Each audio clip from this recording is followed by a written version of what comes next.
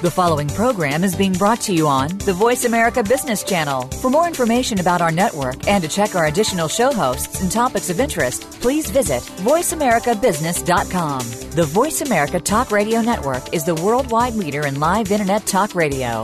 Visit voiceamerica.com. The views and ideas expressed on the following program are strictly those of the host or guests and do not necessarily reflect the views and ideas held by the Voice America Talk Radio Network, its staff, and management.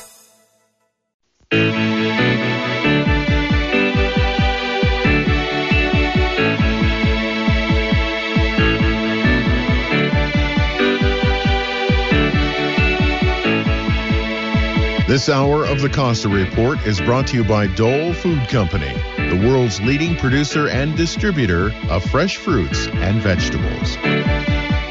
Welcome to the Costa Report. I'm Rebecca Costa, and thank you for joining me for another 2 hours of straight talk radio.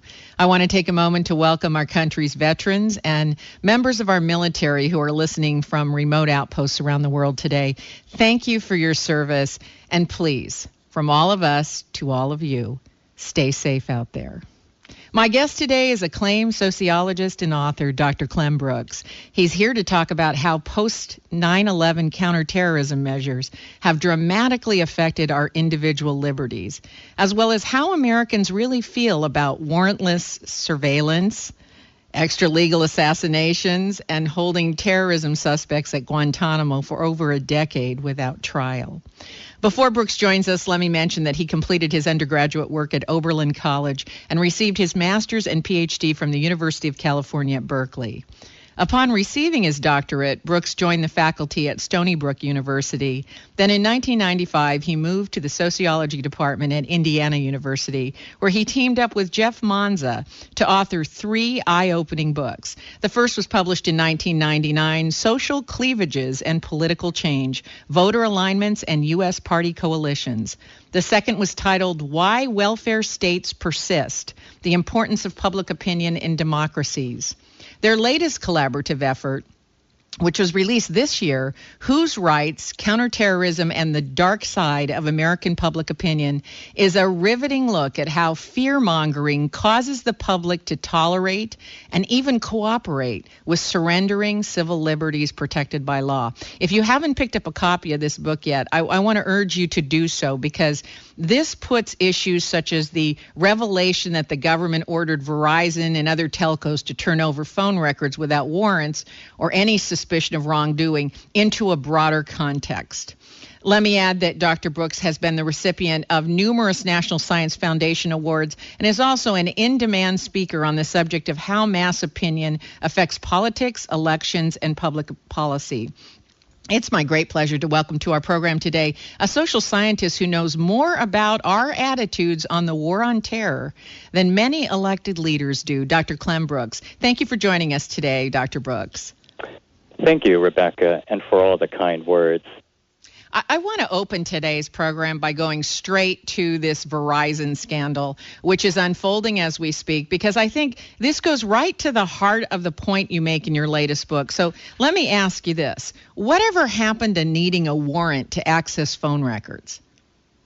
Well, what Jeff Manza and I are interested in and Whose Rights, and what we've been puzzled by, is how oftentimes there is such a close coupling between what Americans want and what the government delivers or signals it's delivering. Now, when it comes to wiretapping and domestic surveillance, what we and a lot of other scholars have been puzzled by is, well, there's some real complexities. Americans don't want to be surveilled. And generally, when we ask questions in a way that highlights some of these difficult and really complicated trade-offs of civil liberties and national security, well, Americans want to feel safe. They also very much want to safeguard their civil liberties and to be free of unnecessary and unprovoked and warrantless snooping. And so I think you've hit on one of the issues that it's yet again coming around today. And I think this is really one of the big paradoxes we're trying to unpack in this study. Absolutely. I mean, as I understand it, the reason warrants exist is so that law enforcement has to show some probable cause before they're permitted to have access to records or premises. And warrants are also very specific.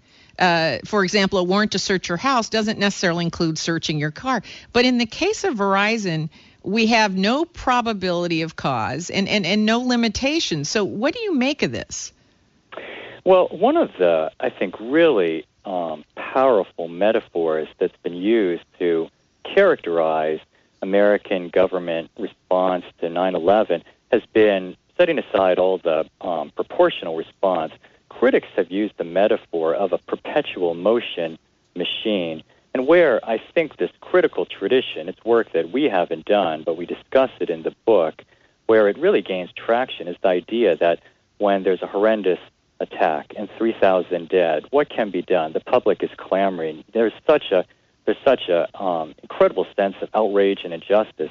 If it's the case that law enforcement and existing special operations and spy agency practices aren't enough, in some ways, what is the government to do? Well, one response that it maybe is understandable in the context is, let's take off the gloves, let's use new measures, and let's, in some ways, be careful about raising the standard too high for shadowing suspicious groups, for maybe vacuuming up a lot of international banking and internet and email traffic. But let's be clear. This wasn't shadowing certain groups. This was all records of all callers.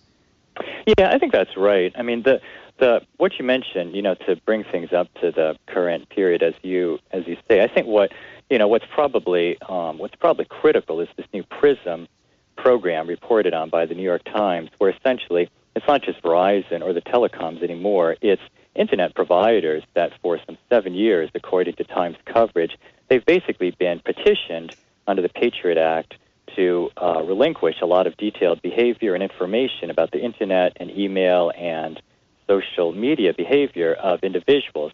Now, there's some question about whether this is Americans, non-Americans. The bigger issue is that this is, as you alluded to, it's not entirely clear what the legal groundwork of it really should be. Patriot Act provides a very comprehensive and a flexible groundwork for the government under any kind of suspicion or any kind of claim of suspicion of national security issues to essentially suck up all this information directly by petitioning telecoms, internet providers, networking sites, or by essentially doing it through NSA means. But here's my question. Why is this any different from wiretapping and the laws that govern wiretapping? You need a warrant for that. Well, the key part where our book picks up, what's really a sort of a surprising part of this perpetual motion machine, is that once some new post-9/11 counterterrorist measures were laid in place, and it's really the Patriot Act that's the really remarkable one, just a month and a half after the 9/11 attacks, the Patriot Act is rolled out. Now, what it does is it essentially provides all sorts of new mechanisms that are essentially legal and lower the bar for all sorts of new surveillance operations and all sorts of new information gathering that, as you've alluded to, may not necessarily have, certainly prior to that, wouldn't have any legal basis. Now, in terms of the NSA wiretapping that was initially warrantless and then gets given legal retroactive standing in 2008, what this really is doing is something that's a whole vector of greater surveillance of international banking transaction. Basically, from what we know, almost any kind of potential, anything that goes through fiber optic cables that can be tapped. So what this essentially is doing, and this is where our study took its point of departure, here's a whole new set of machinery. Some was initially non-legal, some was legal. By now, we think there's a lot of legal basis laid through new acts such as the 2008 FISA Act, reauthorization of the Patriot Act. These are things that on paper are legal, but what civil libertarian critics have charged as well, regardless of the justification, this is a whole new shift in the balance of liberty and security, and it's really one that really shifts things very much towards a more traumatic limitation and conditionality of liberties and a much more greater power of government to really vacuum up all sorts of information. Well, you and Monza must be feeling very prescient these days because we've got this convergence of the very kinds of civil liberties that you discuss in your book. We've got the IRS persecuting Republican supporters, and now we've got these recent challenges to the Second Amendment by limiting the types of weapons which can be owned. And now we've got this surveillance issue popping up. So you must be sitting back and saying, boy, did we call it, or what? Well, I think we're definitely struck by, and maybe not that surprised, that this is a conflict that hasn't gone away. It didn't go away certainly when Barack Obama was reelected, when he was initially elected, and this is something that there's a lot for scholars to study and for constitutional specialists. Absolutely. I'm sorry to interrupt you, but on that note, we have to take a short break. When we come back, we're going to talk about the dark side of American public opinion. You're listening to the Costa Report.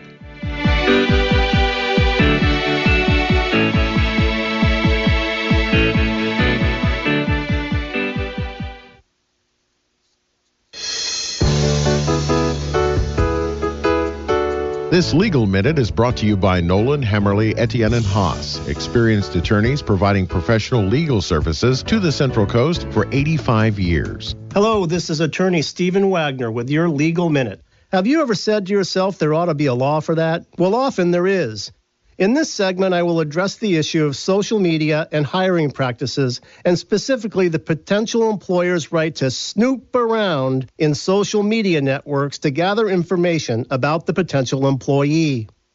From the employer's perspective, social networking sites must seem like a treasure trove or petri dish, overflowing with valuable information. The hot-button legal issue that has arisen recently relates to the employer's request, or worse yet, demand for the candidate's password and or username. It is this conduct by the employer that has sparked outcry and controversy based on privacy rights, and this has led to legislation and the enactment of laws that now prohibit employers from making such demands or requests. Such is the case in California and several other states. It would now seem that the lid has been placed back on the petri dish. However, it is important to note that employers still have a right to access all public information. That is, anything the potential or current employee chooses to share, publish, or make public. In other words, these laws do not protect job seekers from their own stupidity or indiscretions that they decide to gloat about by publishing their escapades on the World Wide Web. So it seems that discretion is still the better part of valor. This is Stephen Wagner, and that's your Legal Minute. Brought to you by Nolan, Hammerly, Etienne, and Haas. Selected in 2013 as one of the top law firms in the United States by Martindale Hubbell. Michael Olson's first law of the food chain.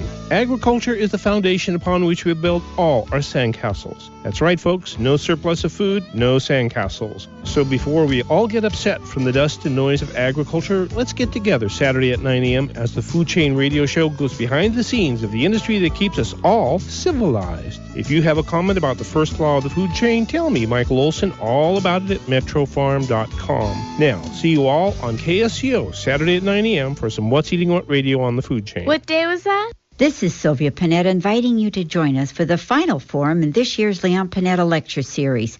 On Monday, June 10th, we'll focus on Mideast turmoil, chaos, or reform. Secretary Panetta will moderate a discussion with former U.S. Senators Richard Lugar and Joe Lieberman.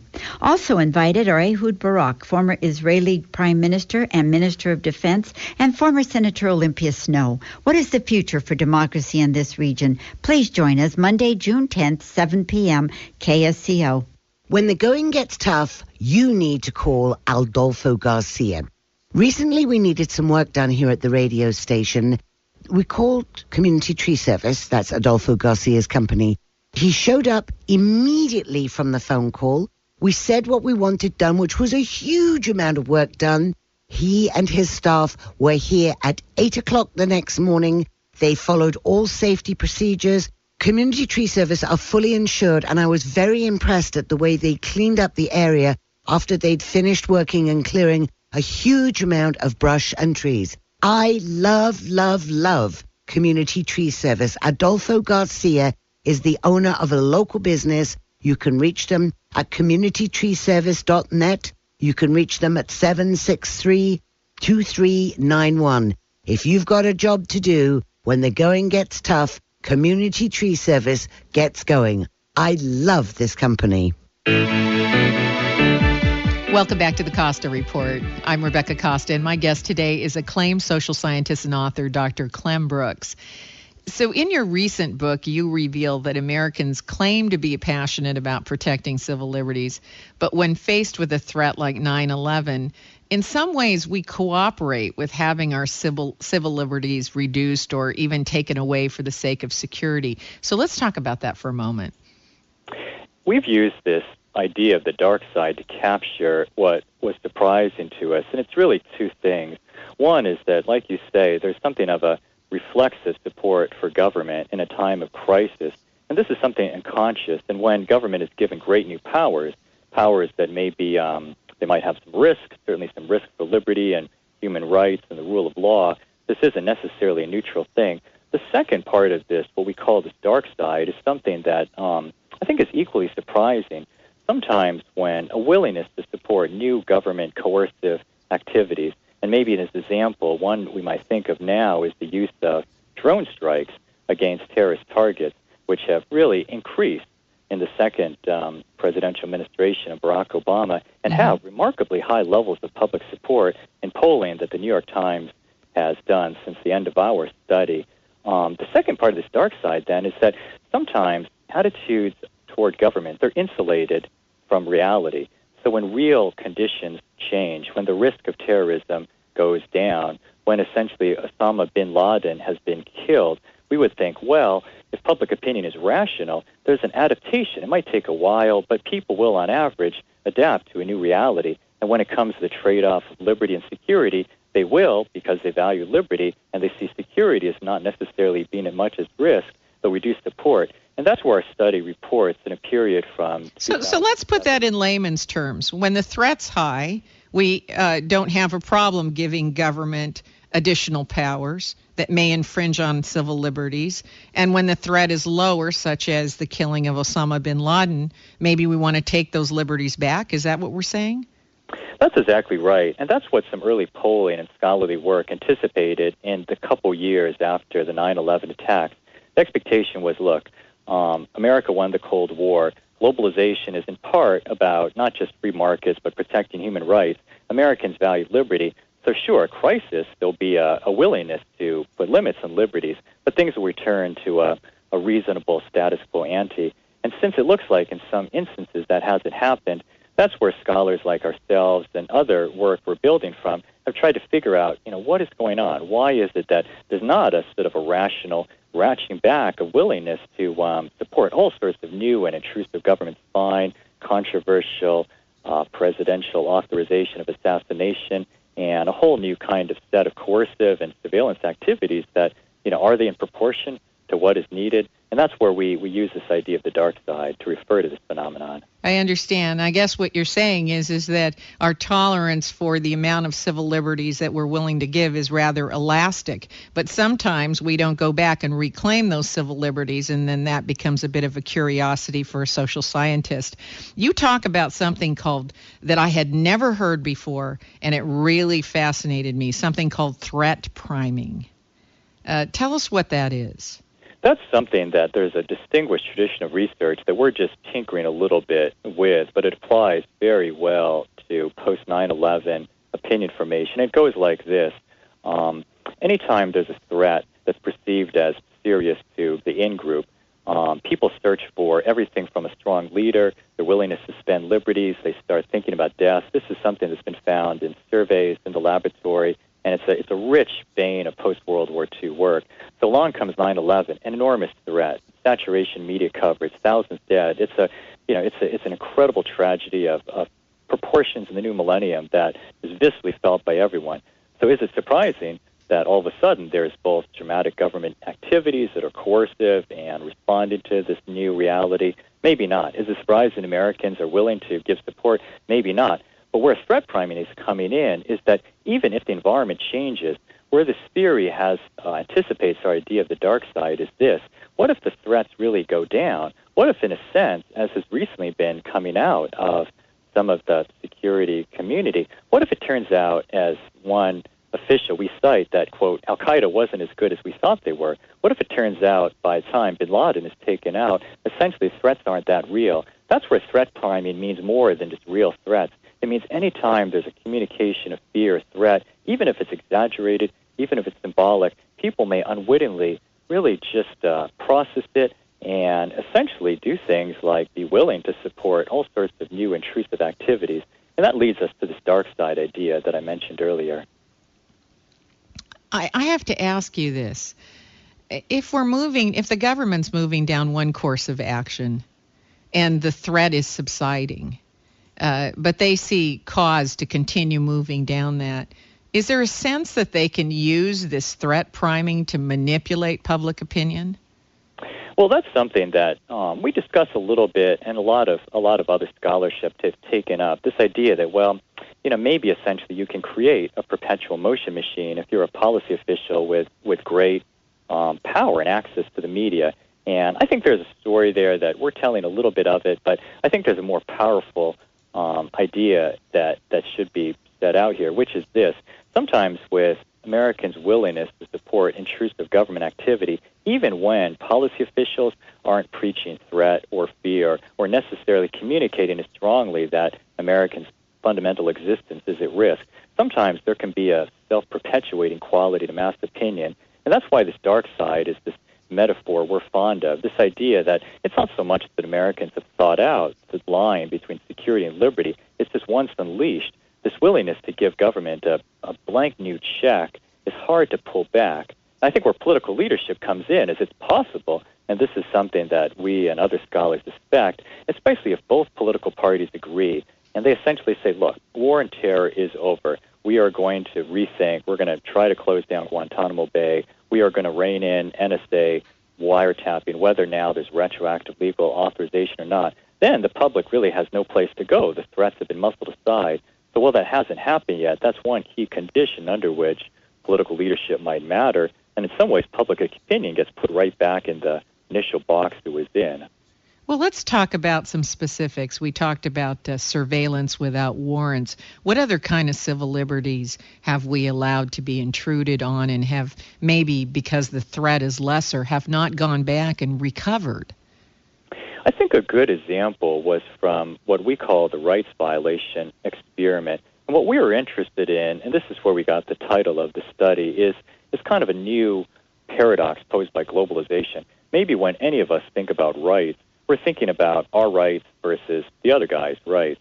And one of the kind of senses we had, living as we were in a new environment where there was a new sense of existential threat, is maybe Americans are carving a distinction between, is it Americans' rights to privacy, innocent until proven guilty? Is it Americans' rights or foreign nationals' rights that matter?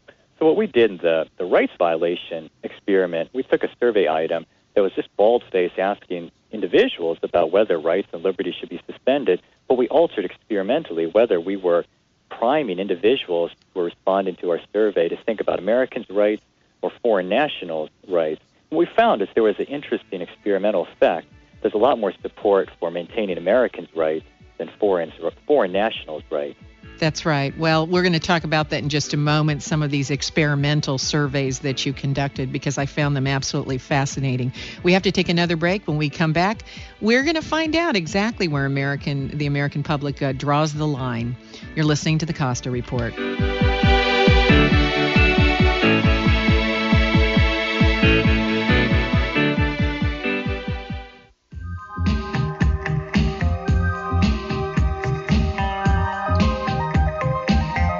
You asked and we listened. The new and improved paperback edition of The Watchman's Rattle is now available in bookstores everywhere, including airports across the country. If you've been hemming and hawing about not having time to go online or pick up a copy, well, now you don't have any excuses. Find out why government gridlock, terrorism, epidemic obesity, crime on Wall Street, even problems with education and health care have an evolutionary basis to them. Because when you do, you'll never look at our problems the same way. So pick up the freshly printed paperback edition of The Watchman's Rattle. Don't wait. Do it now. Give yourself a real reason to feel optimistic. That's The Watchman's Rattle, available everywhere you are.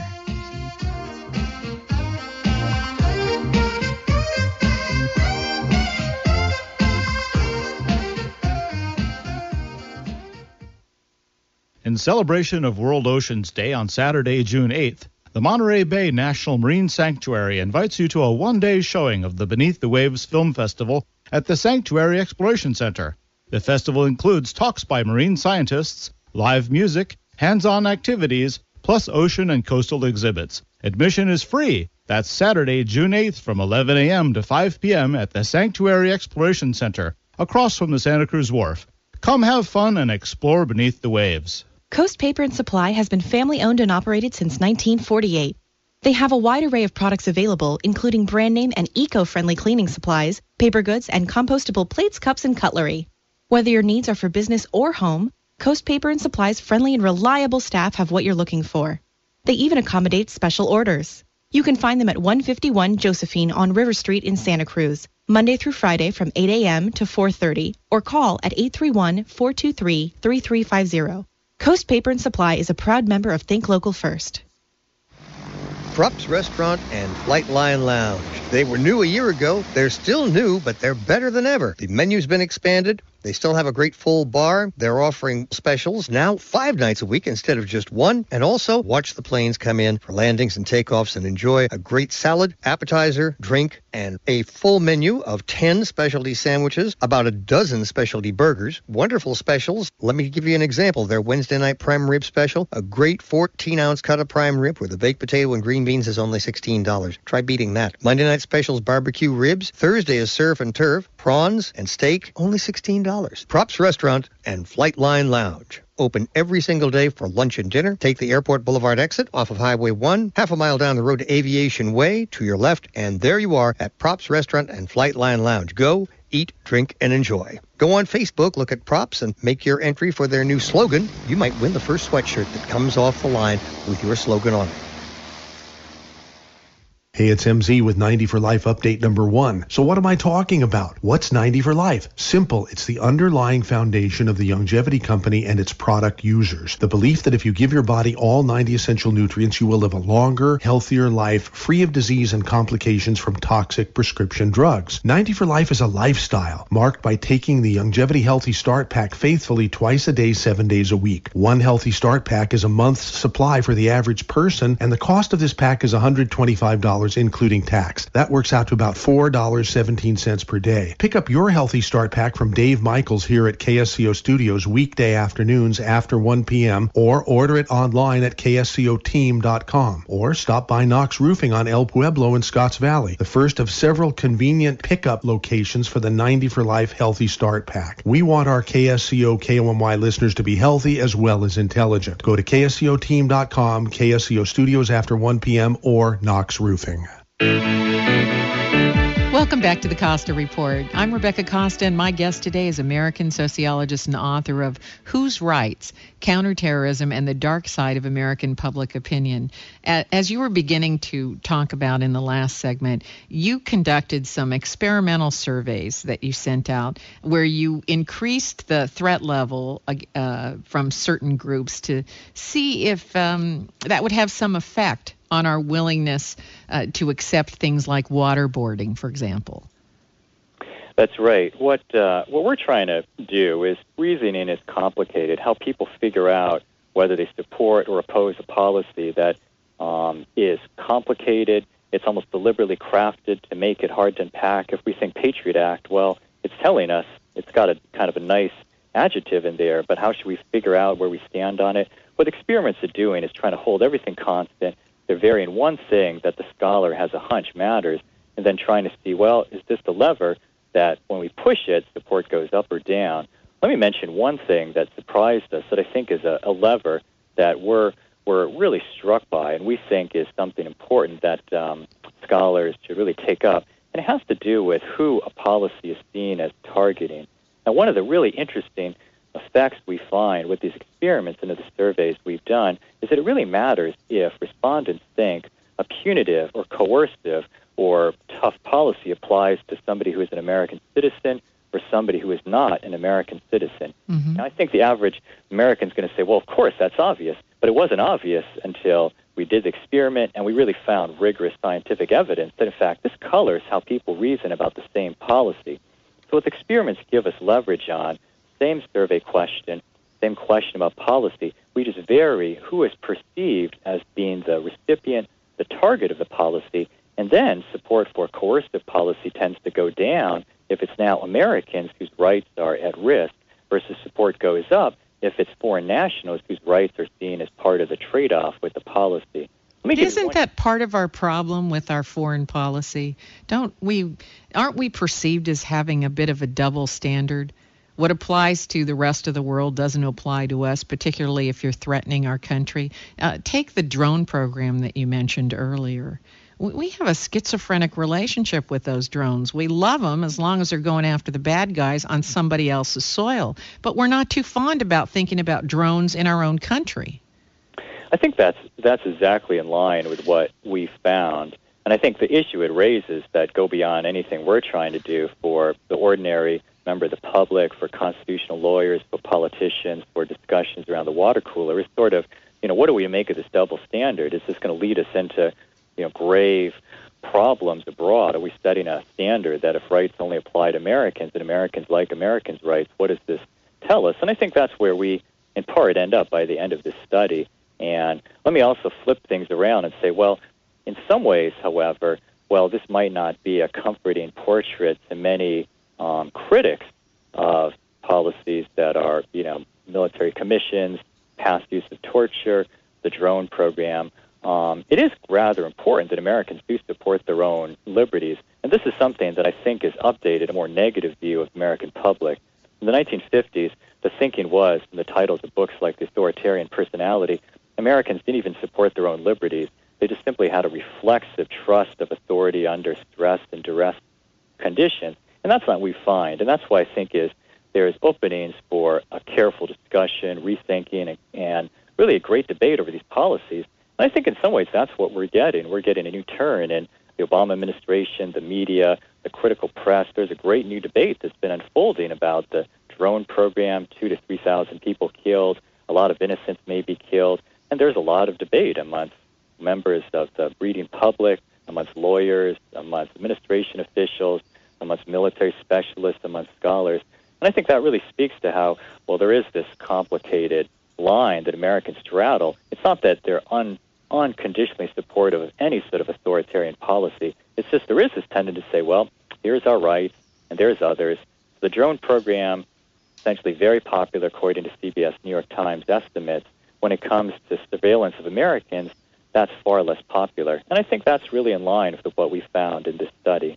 Well, I think you point out in the 1950s, for example, or earlier, we believed that government would protect our liberties, so there was less individual concern maybe during that time. Obviously, with the kind of news that we've just even had recently in the last couple months of IRS overreach and surveillance by all the telcos that was ordered by the government, these are the kinds of things that sound the alarm and cause us to feel that, maybe the government isn't so much looking out for my independent civil liberties. But your survey did reveal one very interesting characteristic that I just found fascinating, that Americans would prefer that counterterrorism be handled by legislation and legal means rather than covert actions, even abroad.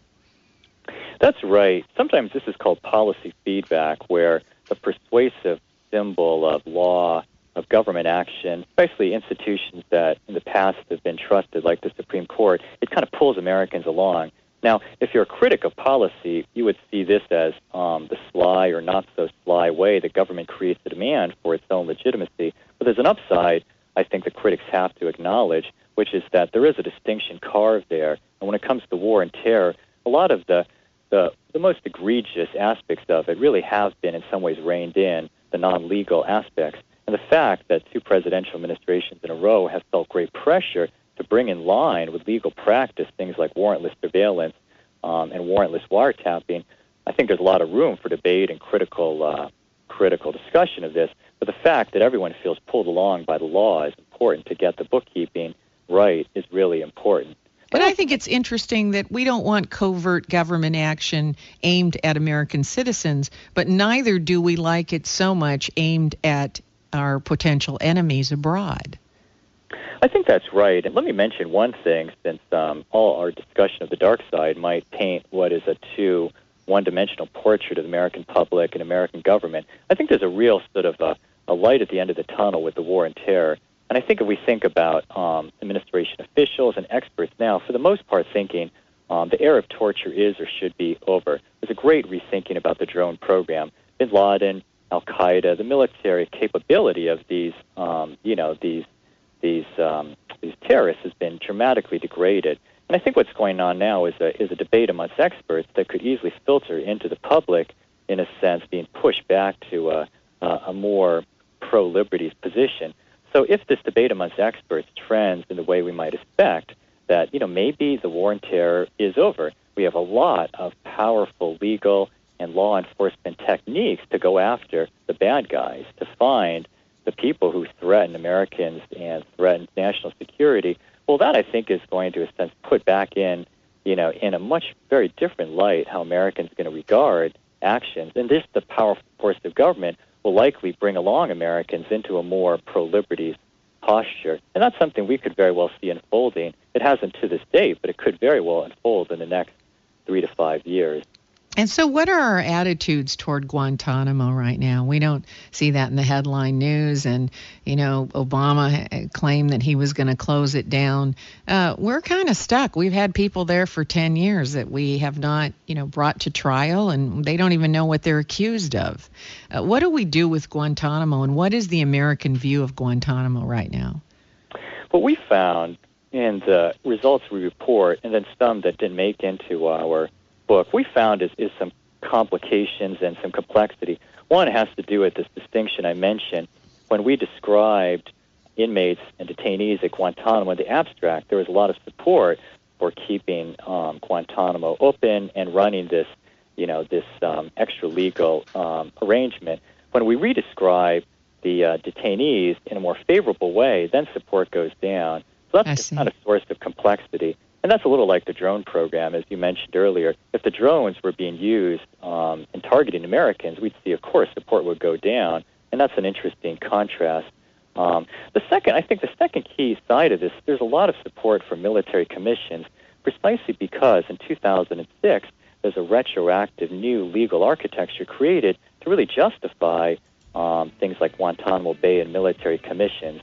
And that's been something that's created this sort of sense of legitimacy for these new and kind of military-based alternative prison systems.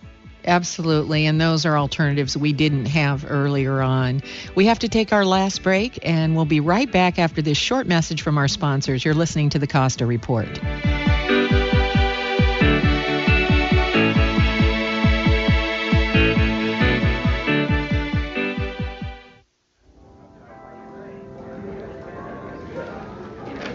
I'm here today with Scott Caraccioli of Caraccioli Cellars. Now, there's a number of ways you can taste wines at the tasting room. Talk to us a little bit about that. Yeah, we currently have 9 different wines on our tasting menu, and we really want it to be an experience where you get to taste the wine that you want to taste. So if you want to taste Pinot, you can really focus your flight around that. If you wanted to focus on the bubbles, we have 3 different sparklings that will allow you to build your flight that way. Or if you came in and you just wanted to taste one wine, we would have it set up for you to be able to do that as well. Now, what's a flight? A flight is basically a combination of small tastes of different wines. If you wanted to taste all of our different Chardonnays, you could taste the 2007 Chardonnay, the 2008, and the 2009, and we would line you up with an individual taste of each of them. Thank you for being with us again, Scott. Thank you, Rebecca.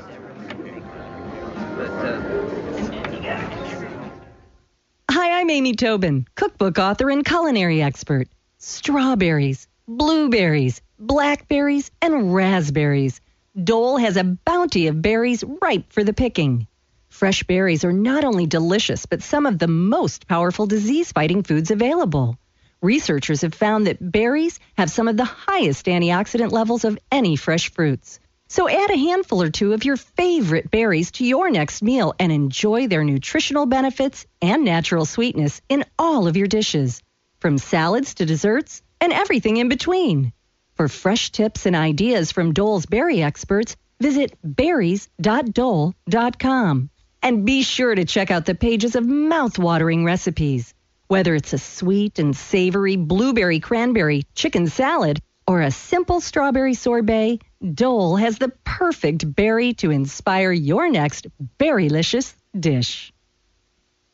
The Santa Cruz Public Libraries connects people with books. We inspire with poetry writing sessions, small business seminars, and book discussion groups. We teach early literacy and ebooks classes. We answer questions. Ask us about the summer reading program. It begins on June 10th and ends on July 28th. Browse our website, santacruzpl.org. Use our free app, SCPL to go. Visit a branch or text us. Connect, inspire, inform. The Santa Cruz Public Libraries. All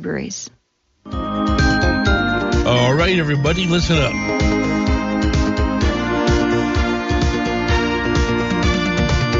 VitaminGoddess.com. That's right. VitaminGoddess.com or VitaminGod.com. What are you laughing at? Come on. You've heard me for years proclaim the advantages of getting all your essential supplements, vitamins, and minerals. But of course, where else? VitaminGoddess.com. You can remember that. VitaminGoddess.com. VitaminGoddess.com. Come on. Or VitaminGod.com. Why? Because it seems like everybody and their monkey's uncle is on the internet. So why not you? And if you are, check it out. Go see a beautiful website and a beautiful way to get all your supplements. VitaminGoddess.com or VitaminGod.com. And remember, may you live long and prosper.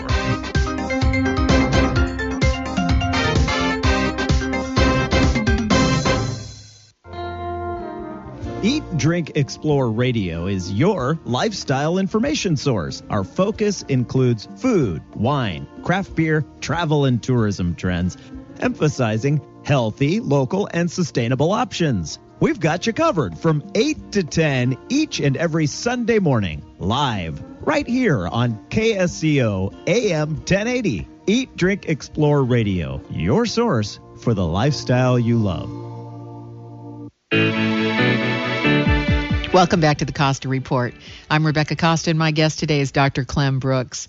And before we went to the break, we were talking about American attitudes toward our civil liberties, which is not only shaped by the degree of fear that we perceive, but also by whether the government powers are directed to non-American citizens or to American citizens. And so the example that we were using was drones. You know, we like drones fine as long as they're on foreign soil and going after the bad guys.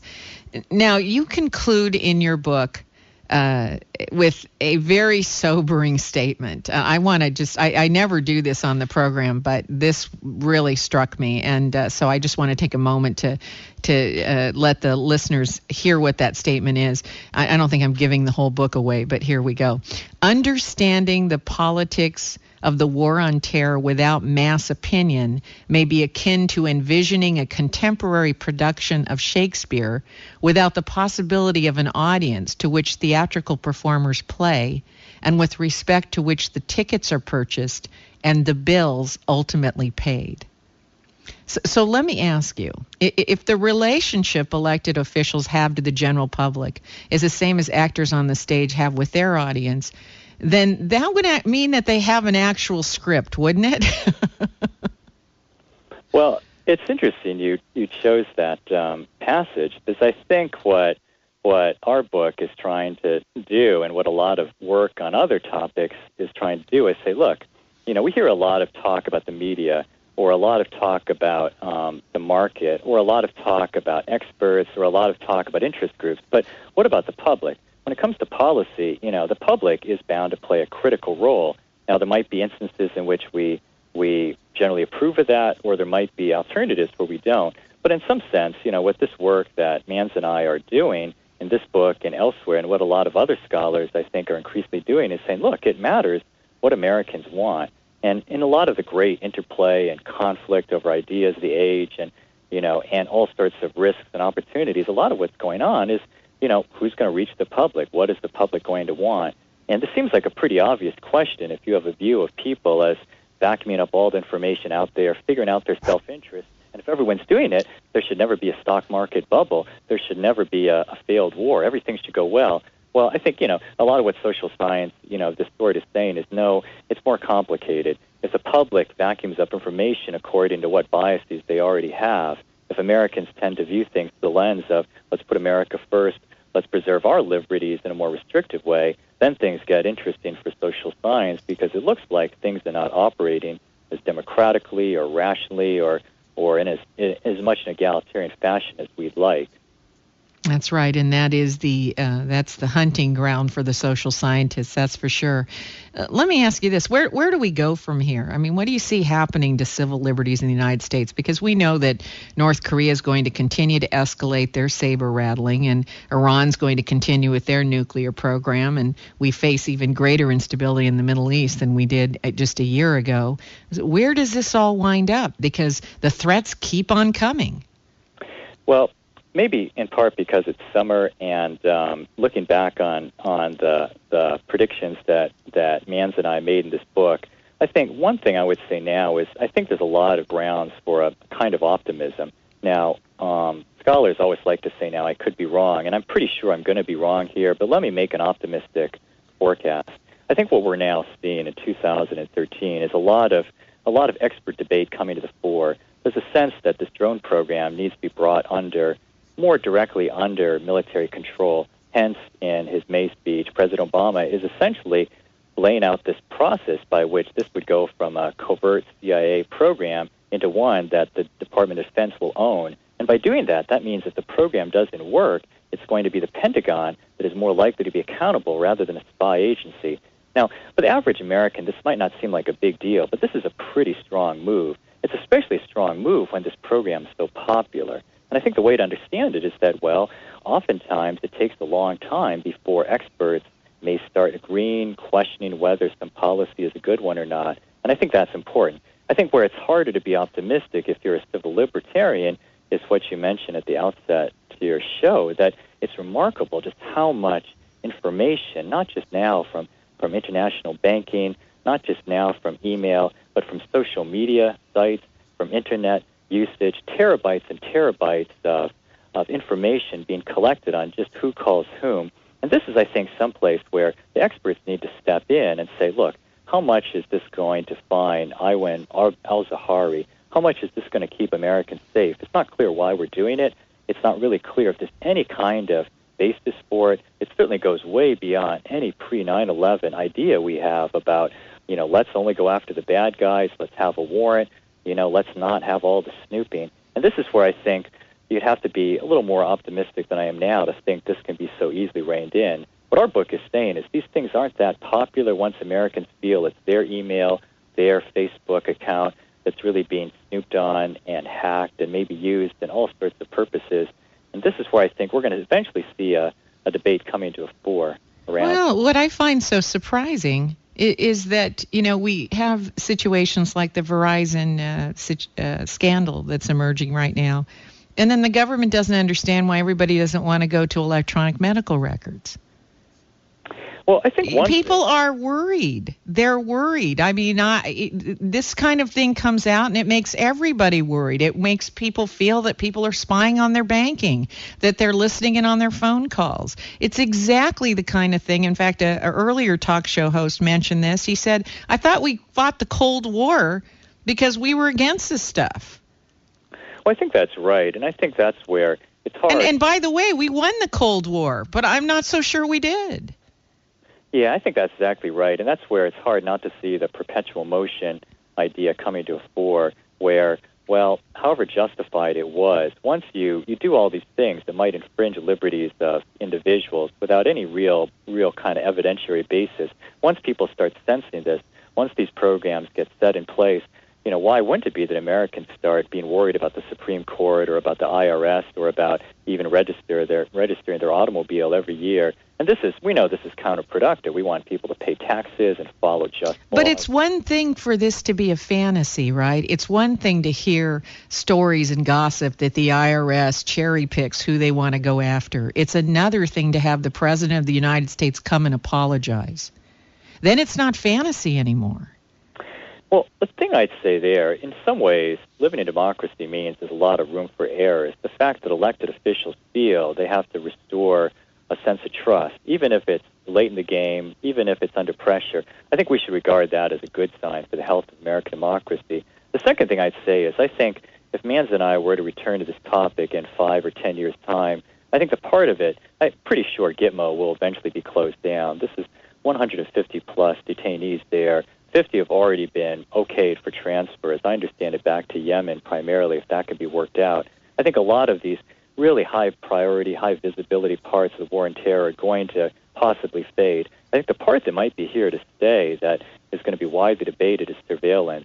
Surveillance of all electronic stores that it just runs through every dimension of our life, from social media through electronic banking through electronic communication. And this might be really where where there's a legacy there, that there's going to be a lot to study and a lot for people to, really kind of keep an eye on if they worry about this balance of security and liberty. Well, on that note, we would love to have you back again to continue this conversation, because I think it is an important one and it needs to be had. And there are very few mediums anymore left on the radio and television where we can have this kind of discussion. So I'm very grateful for you to take the time to be with us today. Before we let you go, can you tell listeners where they can go to get your book and how they can stay in touch with your work? Well, they can go to Barnes & Noble or Amazon.com and purchase it there. It's put out by the Russell Sage Foundation, and it's available in those two outlets. Okay, well, that's all the time we have today. Before I say goodbye, I would like to thank you very much for your important eye-opening research. It is important work, and I hope people will go out and get this book. It's called Whose Rights? Thank you, Dr. Brooks. Thank you, Rebecca. If your station is leaving us after the first hour and you'd like to comment on today's program, you can email me at RebeccaCosta.com or contact me on Facebook and Twitter. And if you haven't done so yet, take a moment to subscribe to our YouTube channel, where you can find all of our recent videos and interviews. And you can also catch the full interview with Dr. Brooks on our website if you missed part of that at the beginning. That's RebeccaCosta.com, just my name.com. Next week, we have a special treat in store. One of our country's most revered experts on the First Amendment, the legendary Floyd Abrams, will be joining me here in the studio. In fact, he is such an expert that many briefs and arguments Abrams has presented before the Supreme Court have been adopted as constitutional interpretive law. He'll be with us to talk about how the Internet, national security, and the Citizens United ruling may forever change our once sacred right to speech. Don't miss Floyd Abrams next week, right here on your favorite weekly news magazine, the only talk show host you can trust to put principles ahead of politics. Now stay tuned for the second hour of the Costa Report.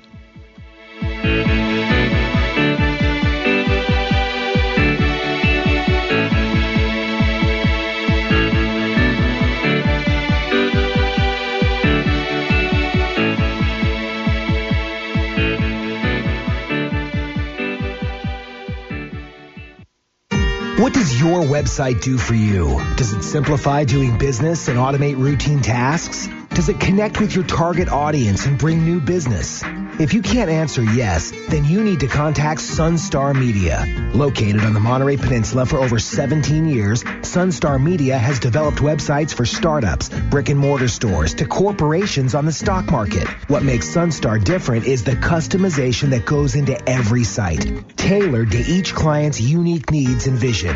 Sunstar's experienced pros keep you ahead of the game with their custom-fit development process for website applications that cater to your company's specific needs.